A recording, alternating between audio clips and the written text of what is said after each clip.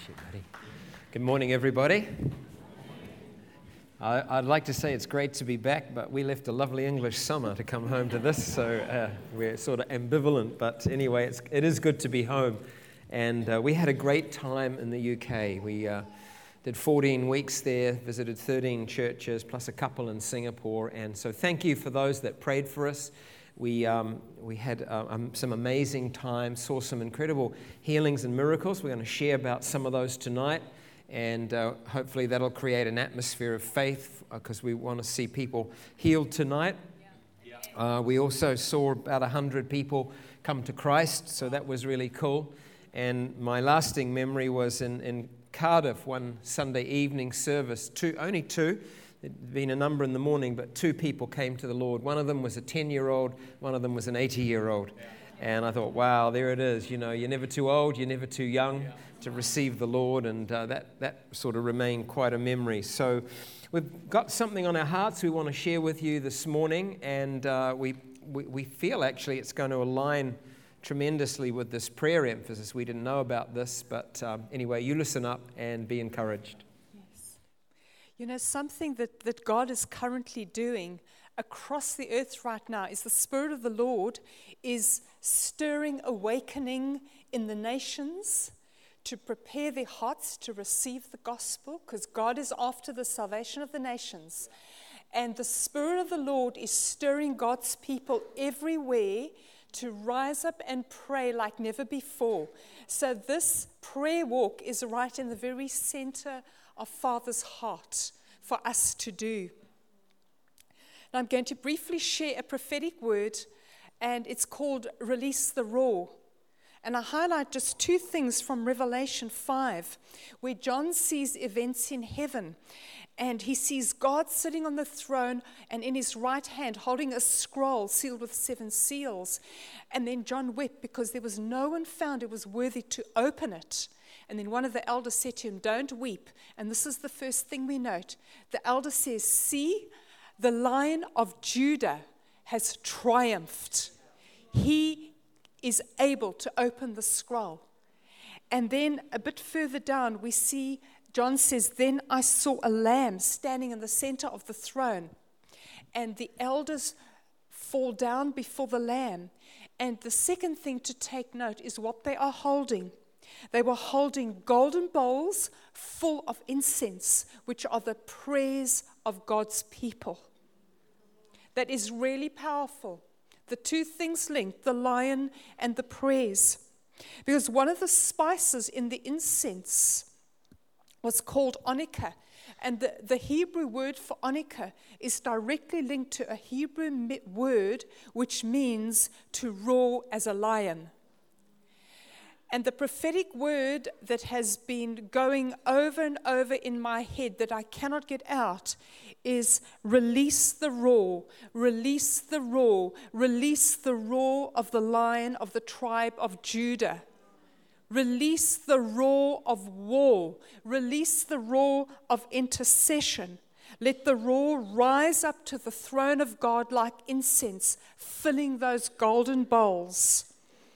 The prayers of a righteous person are powerful and effective. You need to know that your prayers, the roar of your intercession, carries great power, far more than you realize. And it is the roar of victory. The Lion of the tribe of Judah has triumphed.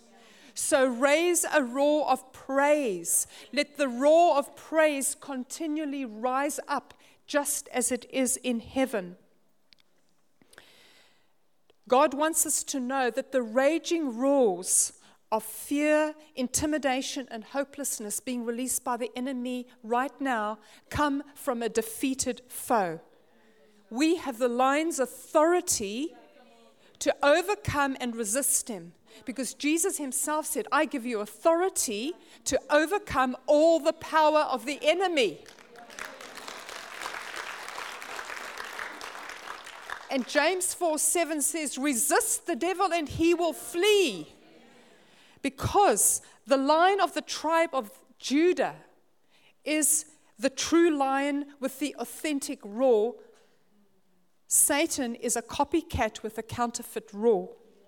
So roar at your situations in your personal life and don't just accept them, because the Spirit of the Lion of Judah lives in you. And your roar also releases the roar of the Lion of Judah.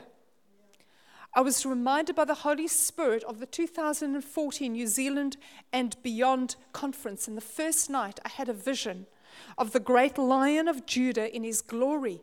And Jesus said, I am about to roar over this nation.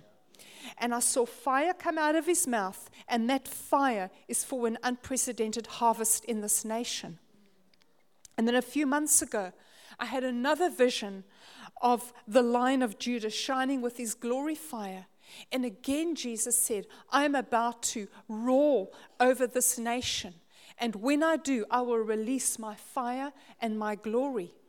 And then this time, as I was watching and beholding him, I saw him and I heard him give this mighty roar. And it was so loud, like nothing I'd ever heard. And the blast of his breath was like a powerful, mighty wind that just swept across our entire nation to the furthest ends. And this sweeping wind of the Spirit is going to sweep the nation clean, sweep away God's enemies, and there'll be a great sweeping in of the unsaved into the kingdom of God. The Lion of Judah is roaring with power. And the Lord is about to release a new roar of power to his people, as in Acts 2, verse 2. Suddenly, there was a sound from heaven like the roar of a mighty wind, and it filled the whole house. God wants to fill the whole house with his roar of power. And note that roar came with fire. So let the cry rise up. Come, Lord Jesus, come, Lion of Judah, release the roar over this nation and the nations of the world.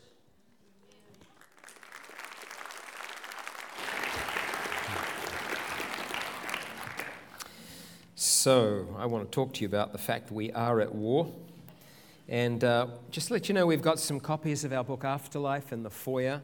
And we're getting incredible feedback from many now that have read it around the world, that particularly if they've lost a loved one, it's been an incredible encouragement, really helping people get healed. And so if you've lost somebody close to you, or you know somebody that's lost someone close to them, why don't you get a copy of this book or give it to them? Or there's a lot of the book just about, the future life, what heaven is like. And actually, I'd like to give that one away. Anyone like that one? You would? Here you go. Come, the lady in blonde. Here, come and get it. I'll just leave it there for you. Get that and be encouraged. And my friend Joe Matera, he lives in New York, and he writes a weekly article, and I picked up something from one of his recent writings. He said this: many people in the body of Christ are discouraged because they are succumbing to the overall negative global climate instead of fighting the good fight of faith. God has allowed this test to reveal to them their true condition. I think you would agree that we're living in a very negative world at the moment. The media loves to report the negative, loves to bring extreme slants on things, and has become quite ideological in what it's pushing. Very little media reporting is objective these days.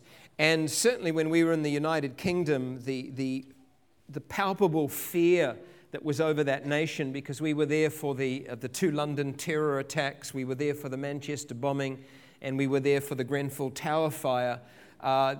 There was just a sense of, God, what is happening, and people were living in fear. But the good thing is that it was stirring churches like I've never known. We've been going 9 years. They're all talking about we've got to pray, we've got to reach out, and there's this rising tide of prayer, because you see, these negative situations sort us out. We either become pussycats that meow or lions that roar. And I feel like sometimes the enemy just suppresses us into being nice little pussycats. But Jesus hasn't called you to meow, he's called you to roar. I feel like there's some people here, you've been bullied by the devil. He's pushing you around, pushing your kids around, pushing your grandkids around. What are you going to do about it?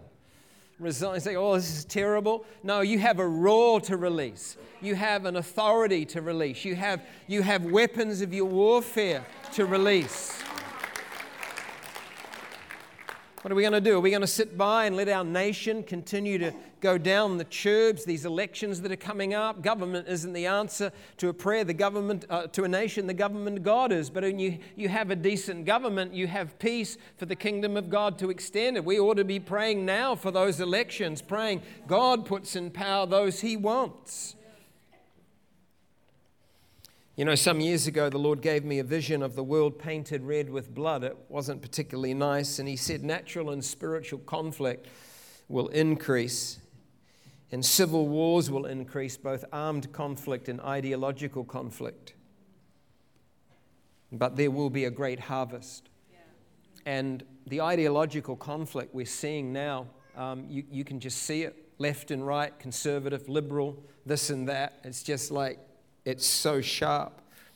And that shouldn't surprise us, because Jesus told a parable that we really need to understand for the times we're living in. It's the parable of the wheat and the tares. It's about a farmer that sows a field of wheat. Overnight, his enemy comes and he sows tares.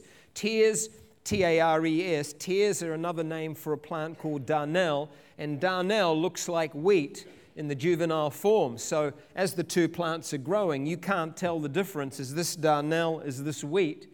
And so you can't really try and uproot the darnel, because you'll probably destroy the wheat. But at harvest time, when the grain is now in the head, the head of the grain of the darnel is distinguishable from the grain of wheat, and so you can make a separation. And unless you separate it out, the grain of darnel is bitter. So if you allow it into the wheat, you'll taint it with a bitter taste. Not only that, in high enough concentration, it's toxic. See, when you get wickedness in high enough concentration, it's toxic. And Jesus said the wheat represents the sons and daughters of God and of righteousness, and the tares represents the sons of Satan, the sons and daughters of the wicked one, or of wickedness. And he was basically saying that when he comes again, he'll sort out the wheat from the tares. He'll make a separation of the righteous and the unrighteous, the righteous and the wicked will be consumed by fire, but the righteous will be allowed into the eternal kingdom of his Father. And he's saying that separation will take place at the end of time. But what it also says is that the nearer we get to his coming, we're going to see a maturity of wickedness and a maturity of righteousness simultaneously.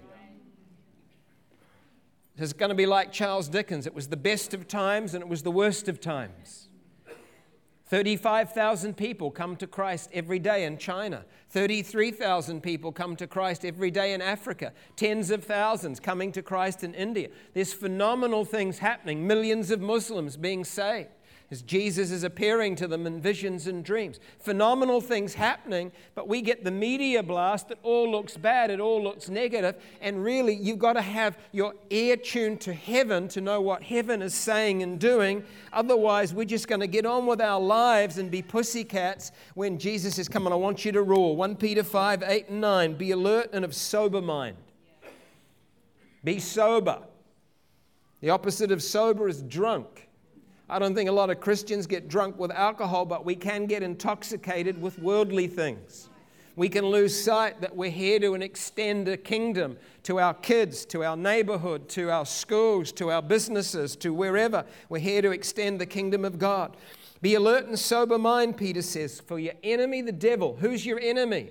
It's not your boss. It's not your neighbor. It's not that family member that's being difficult. Your enemy, the devil. He's behind a lot of that stuff. I know sin is a problem in people, but the devil fans the stuff into flame. Your enemy, the devil, prowls around like a roaring lion looking for someone to devour.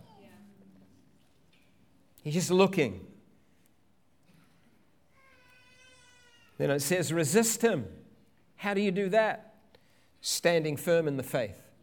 That's how you do it. It's not just, I rebuke you, devil. It's like, I'm going to stand firm in my faith. I'm not going to doubt. I'm going to believe that God is a good God. He answers prayer. I'm lifting up the shield of faith. I'm going to stand firm in my faith. That's how you do it. Standing firm in your faith because you know that the family of believers throughout the world is undergoing the same kind of sufferings. And there is an attack on Christianity now that is global. It's just, in secular Europe, the secularists are after Christianity. Radical Islam after wiping out Christianity, and so on it goes. But the thing is, you may be a target. The moment you become a Christian, you get a bullseye painted on you. You can be a target, but you don't have to be a casualty. You might be, if we're in this following Jesus thing, you're going to be a target.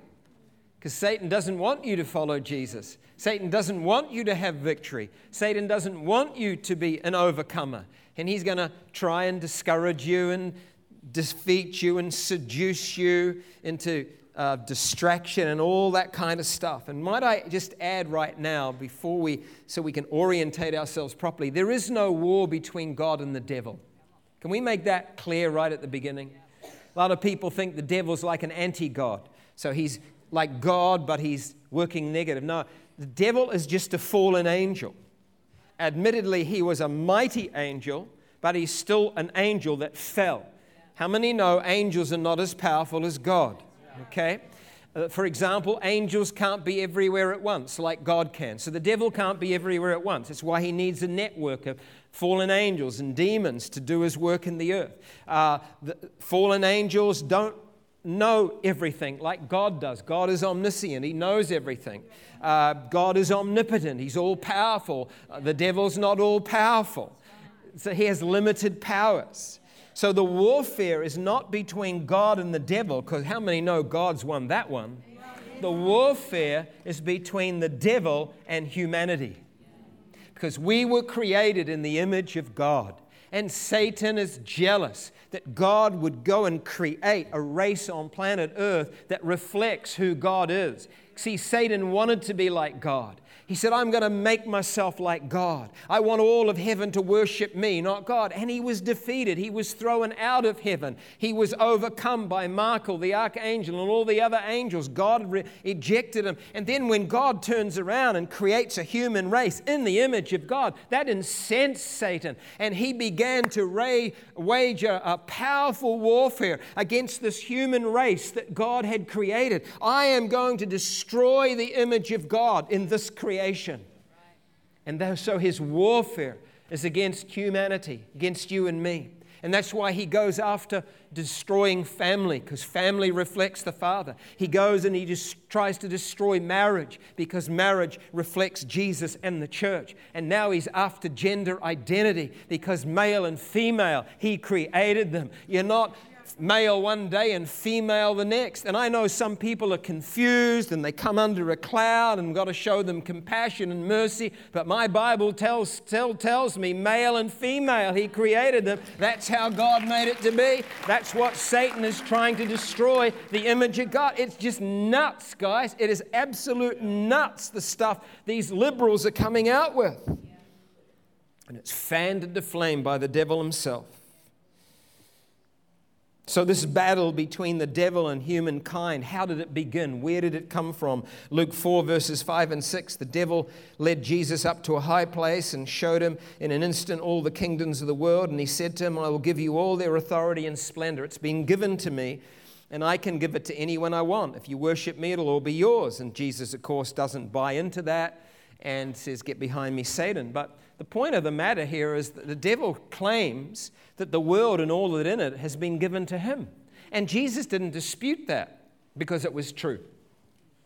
When God created planet Earth and put mankind, humankind on planet Earth, Adam and Eve, he said, I give you dominion over all the earth. Subdue it, rule over it. He gave us rulership on planet Earth. Is that right? But when Satan came into the Garden of Eden and deceived Eve and Adam into rebelling against God, at that moment we forfeited our right to rule. We lost our connection with God. And when you lose your connection with God, you no longer can be His governors on earth because you are now separated from the supreme governor. And so they lost their right to rule. And it was literally handed over to the devil. And the devil became ruler of planet Earth. The earth came under a curse. Death came into the world. There was a whole lot of bad things that happened. And so now we're in this incredible conflict. Now, when Jesus died on a cross, He completely destroyed the power of the enemy, and He won back the right for humanity to rule in planet Earth, but it has to be enforced. 2 Corinthians 10:3-4 says, "For though we live in the world, we are not carrying on a worldly war. The weapons of our warfare are not worldly, but have divine power to destroy strongholds." Ephesians 6:12, "For we're not fighting against flesh and blood, enemies, but against evil rulers and authorities of the unseen world, against mighty powers in this dark world, and against evil spirits in heavenly places." Now, eventually, Satan, the fallen angels, and the demons are all going to be thrown into hell at the end of time. They're not there yet. And so they're running amok in planet Earth, trying to bring war and misunderstanding and conflict and all of that kind of, trying to ruin people's lives. And so that's the origin of the battle. But what about the origin of the victory? Well, you know, the price of Adam and Eve's disobedience was huge. It's like punishment for sin, and the wages of sin is death, so death came into the world. A curse came on the planet, so it no longer became the paradise that it once was. Hell, which had been originally created for Satan and his fallen angels, now became a place where rebellious humanity, if they died in their rebellion, God would be forced and obliged by His justice to also send them. And the other price that humanity paid for rebelling against God was to have Satan become the taskmaster over planet Earth. And wherever people allow him to be that, he will be the ruler. And if you just look out into what's happening in the world today, you see he's alive and well on planet Earth, exercising dictatorship over so many lives. But where you get a people rising up in prayer, rising up in faith, rising up in spiritual warfare, they begin to overthrow the work of the enemy. And so God can come and change a nation, change a city, change a town. And sometimes it takes years and years, and sometimes we get impatient and we give up. But we have to understand Jesus, as the true Messiah, He overcame every effect of the fall. Because if He didn't do that, He wouldn't have been a true Messiah. And in Colossians 2:13 and 14, it says, "When you were dead in your sins and in the uncircumcision of your flesh, God made you alive with Christ. He forgave us all our sins, having cancelled the charge of our legal indebtedness, which stood against us and condemned us. He's taken it away, nailing it to the cross." Everybody on planet Earth has a record book in heaven on them. There's a whole lot of stuff in my book on that. But you can do your own study on the books of God. Just do a search. Everybody on planet Earth has a record book in heaven that details everything about their life, what they do, say, think, etc. Now, the problem is, on Judgment Day, those books are going to be opened, and if there's sin recorded there, they will condemn us, and God will be forced to send us to hell. But what Jesus did, because God is not willing to send anyone to hell, He doesn't want anyone to perish, and so He instituted an incredible scheme to send His Son, the Holy One, to die in the place of sinful humanity. And as Jesus is hanging on a cross, He's taking all your sin and my sin on Himself, so that the record of our sin now gets translated to Jesus on the cross. And when you believe in Jesus Christ to be your Savior and Lord, you get His record of perfect righteousness credited to your account. So what happens when you believe in Jesus? Father takes the record books in heaven and He wipes out every record of sin and wrong. It's just not there because it's on Jesus.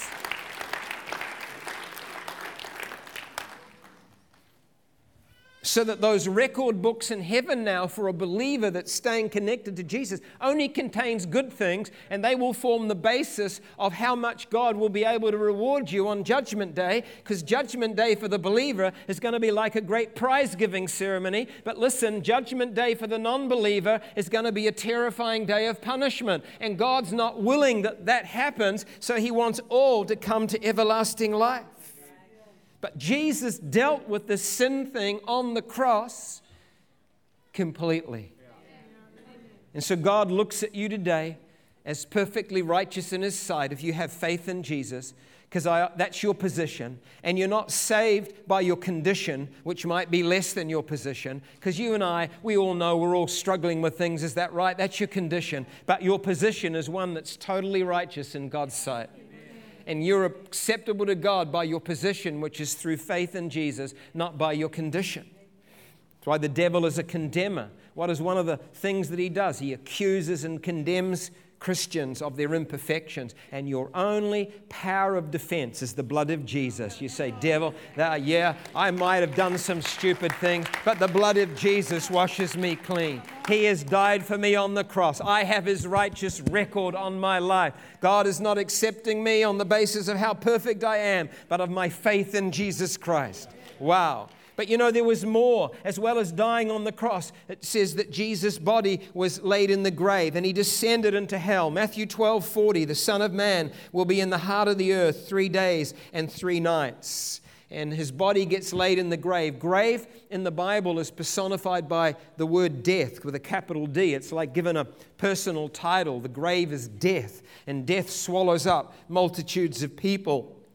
But it says in 1 Peter 3 that the Spirit of Christ, His body went into the grave, into death, but His Spirit went down into Hades. That's the Greek word. Sheol is the Hebrew word. We use a word in English called hell, but it was the place of departed spirits. And Peter says He just went down and He proclaimed His victory to the spirits in prison. We don't understand that. Theologians have debated that. What on earth was happening? Nobody fully knows, except that Jesus, not only His body goes into the grave, but His Spirit goes down into hell, and He's not suffering in hell. He's announcing His victory over hell.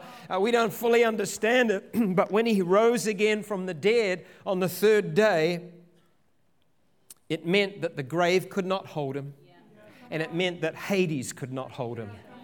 It meant that He conquered hell and He conquered death.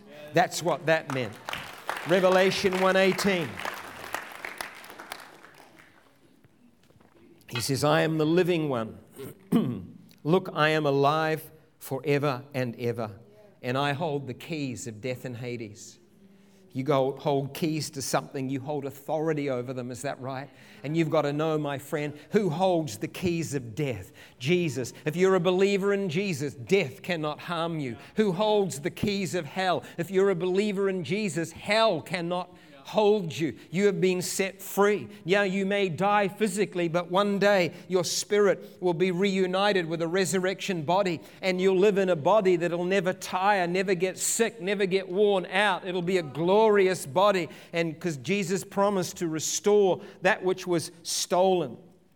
So he descended, He arose, and then thirdly, He ascended into heaven. He's with His disciples for 40 days, and He's teaching them about the kingdom of God.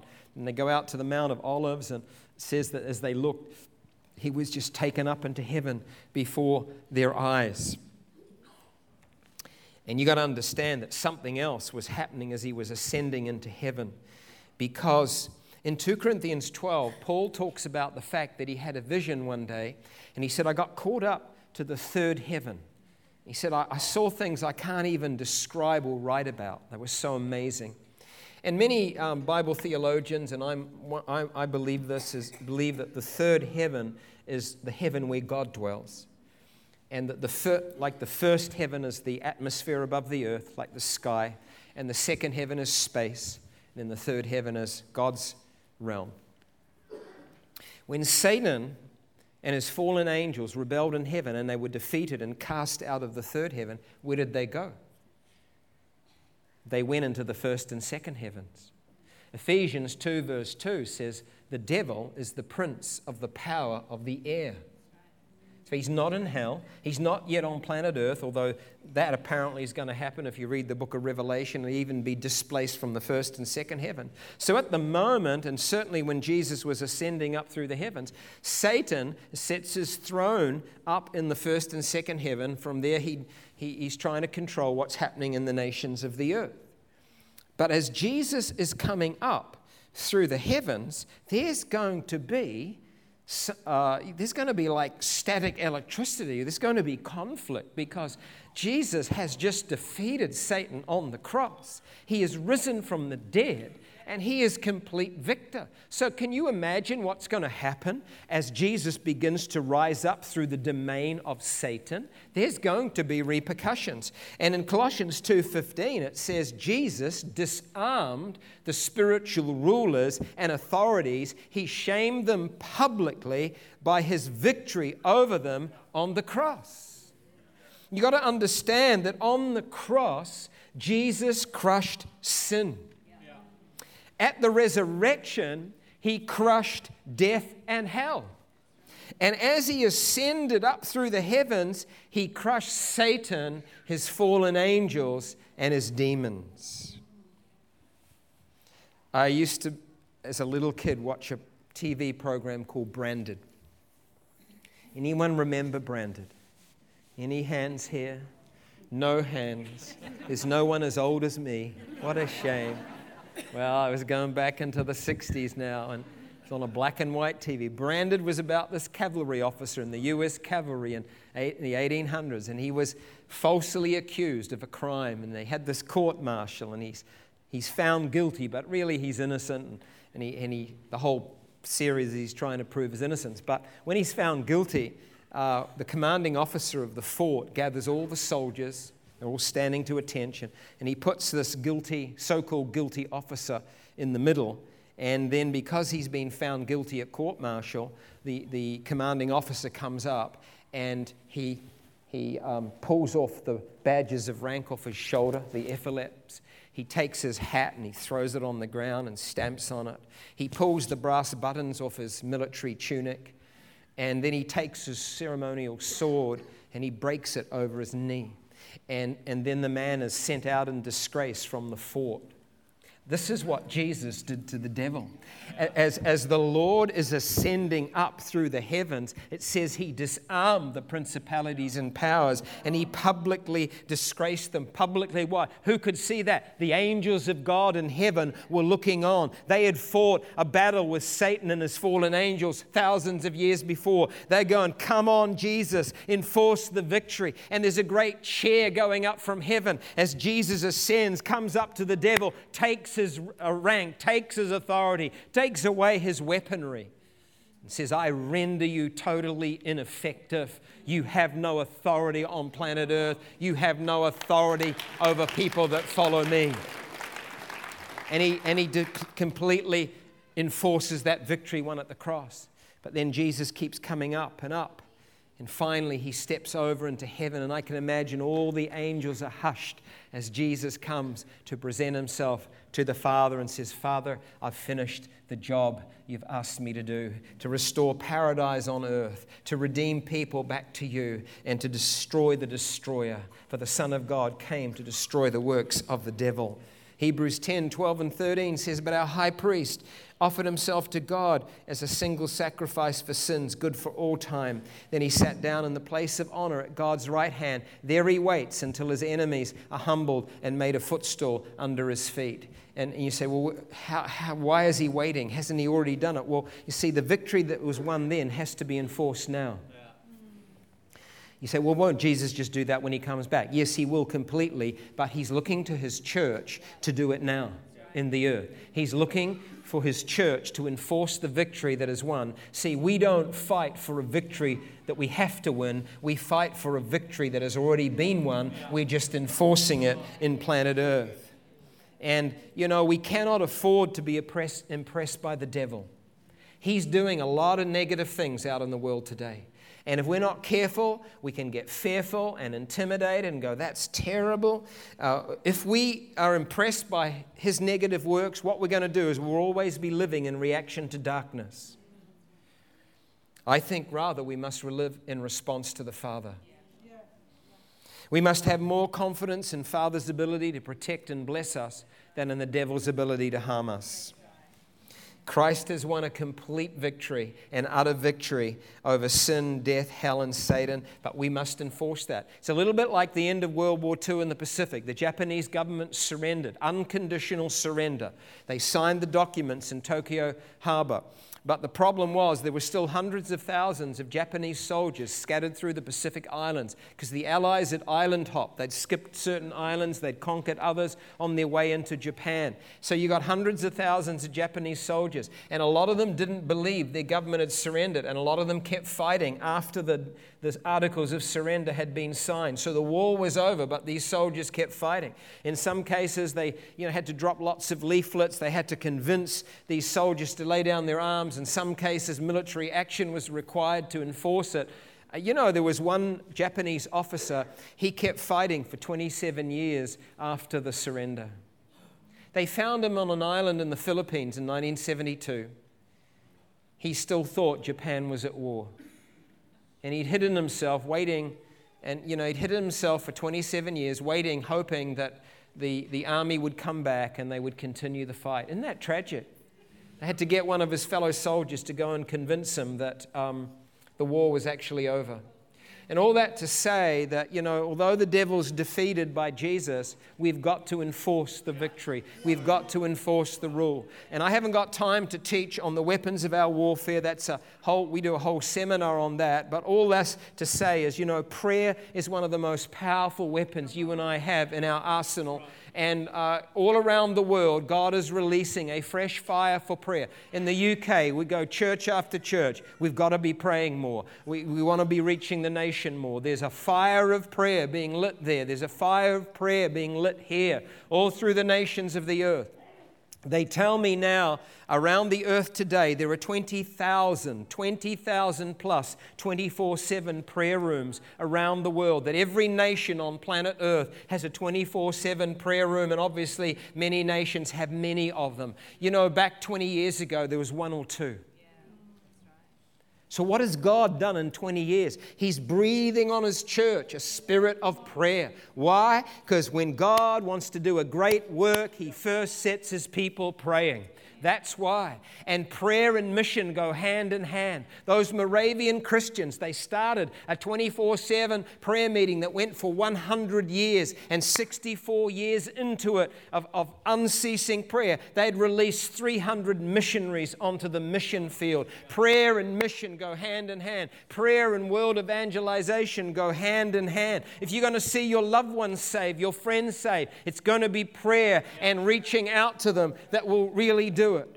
And we have to understand that God is calling the church afresh to pray like as never before. Are you going to be a pussycat, or are you going to be a lion? Are you going to let the devil make you whimper, or are you going to get your roar back? Are you going to just accept what the enemy's doing in your life, or are you going to say, God, I'm going to seek you for breakthrough from heaven? Are you going to accept what is happening in the nations of the earth? I'm telling you, the Father is determined to answer one of the greatest prayers of Jesus. Two great prayers of Jesus. Number one, John 17, Father, make them one. Unity. And the second great prayer, Psalm 2, Father, give me the nations for my inheritance. How many want to get Jesus what He wants?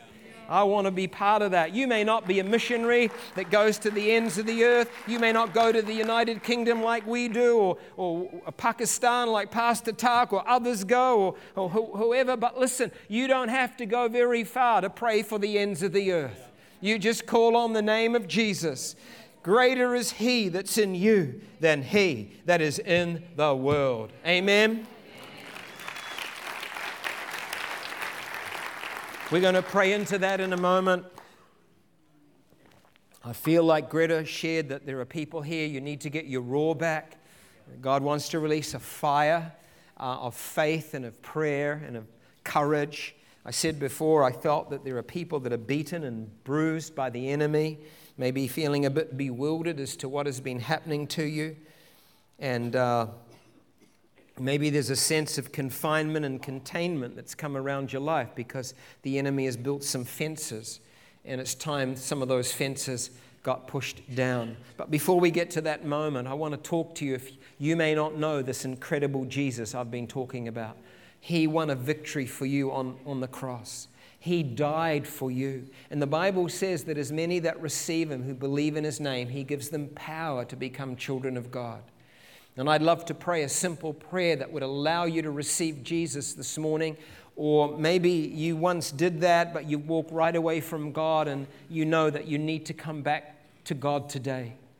And can we just close our eyes to help us concentrate? And if that is you, you know that you need to get right with God today. You need to ask Jesus to forgive you your sin. You need your record book of sin in heaven blotted out so that only good things remain. Jesus died in your place to take all your sin and mine on Himself. And the Bible says the moment you turn to Jesus, the moment you ask Him to forgive you and come into your life, He will forgive you. He will come and live in you by the Holy Spirit. He will change you from the inside out. If anyone's in Christ, they're a new creation. Old things have passed away. Behold, He makes all things new. And I think maybe there's some people in the building today that you need to become a new creation in Christ. You need to give your life to Jesus or come back to Him. And while we've got our eyes closed, concentrating, praying, if that's you, you're saying, yeah, I need Jesus in my life, David. I need to come back to Him. Why don't you just quickly lift your hand right now? God bless you, ma'am. Thank you. You can put your hand down. Anyone else? Just quickly raise your hand. You're saying yes to Jesus or you're coming back to Him. Just quickly raise your hand. As I scan the room, I'll acknowledge it and you'll be able to put it down again. You know, sometimes fear will stop you at this moment. Fear, what are people going to think? Well, don't worry about what others think. It's what God thinks that matters. And Jesus said, if you confess me before people, I will confess you before my Father. But if you're ashamed of me before people, I'll be ashamed of you before my Father. Is there someone else? Just quickly raise your hand. Yeah, over there on my right. God bless you, young lady. Thank you. Anyone else? Just quickly raise your hand. Just quickly raise your hand. Up in the balcony, if there's someone up there, a bit of a battle going on, just why don't you just shoot your hand up in the air saying, I'm just not going to let fear stop me today. Just quickly raise your hand right now. Yeah, God bless you. Thank you down there on my left. Anyone else? Anyone else? Just quickly, I'll just wait another 10, 15 seconds. Just if I've missed you, just hold it up, wave at me. I don't want to miss it. Yeah, God bless you. Straight down in front of me. Thank you. You're either coming back to Jesus or coming to Him for the first time. Just quickly as I scan, yeah, God, is that a young man right up the back? I don't know. Are you raising your hand, son? Or are you just tired, having a stretch? I'm not sure what's going on there. Anyone else? Up in the balcony, down on the floor. Yeah, God bless you, son, down the back. Thank you. Lift your hand. Yeah, over there, sir. God bless you on the left. Anyone else? Just getting right with God. This is your day. This is your time. Get right with Jesus. Come to know Him today. He's a good God. Died in your place. Loves you. There's no sin you've committed that He can't forgive. He's an awesome God, an awesome Savior. Doesn't condemn you. He said, I didn't come to condemn people. I came to save them. That's who Jesus is. So as I scan the room one last time, is there someone else saying, yeah, I need Jesus in my life, or I need to come back to Him? Would you just quickly raise your hand right now? So I just look around one last time. I'll see it.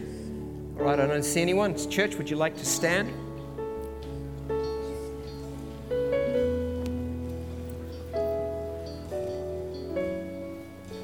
I'd love to pray for the people that raised their hands. And as I often say, my problem is you're scattered all over the room. So what I'm going to ask you to do, if you raised your hand, is come to me. I'll be standing down the front here in the next few seconds. And I would love to pray with you. You're among friends today, so don't be afraid of coming to the front. But if you raised your hand, would you leave where you're standing right now and just come and stand? Meet me down the front. Just come from all over the church.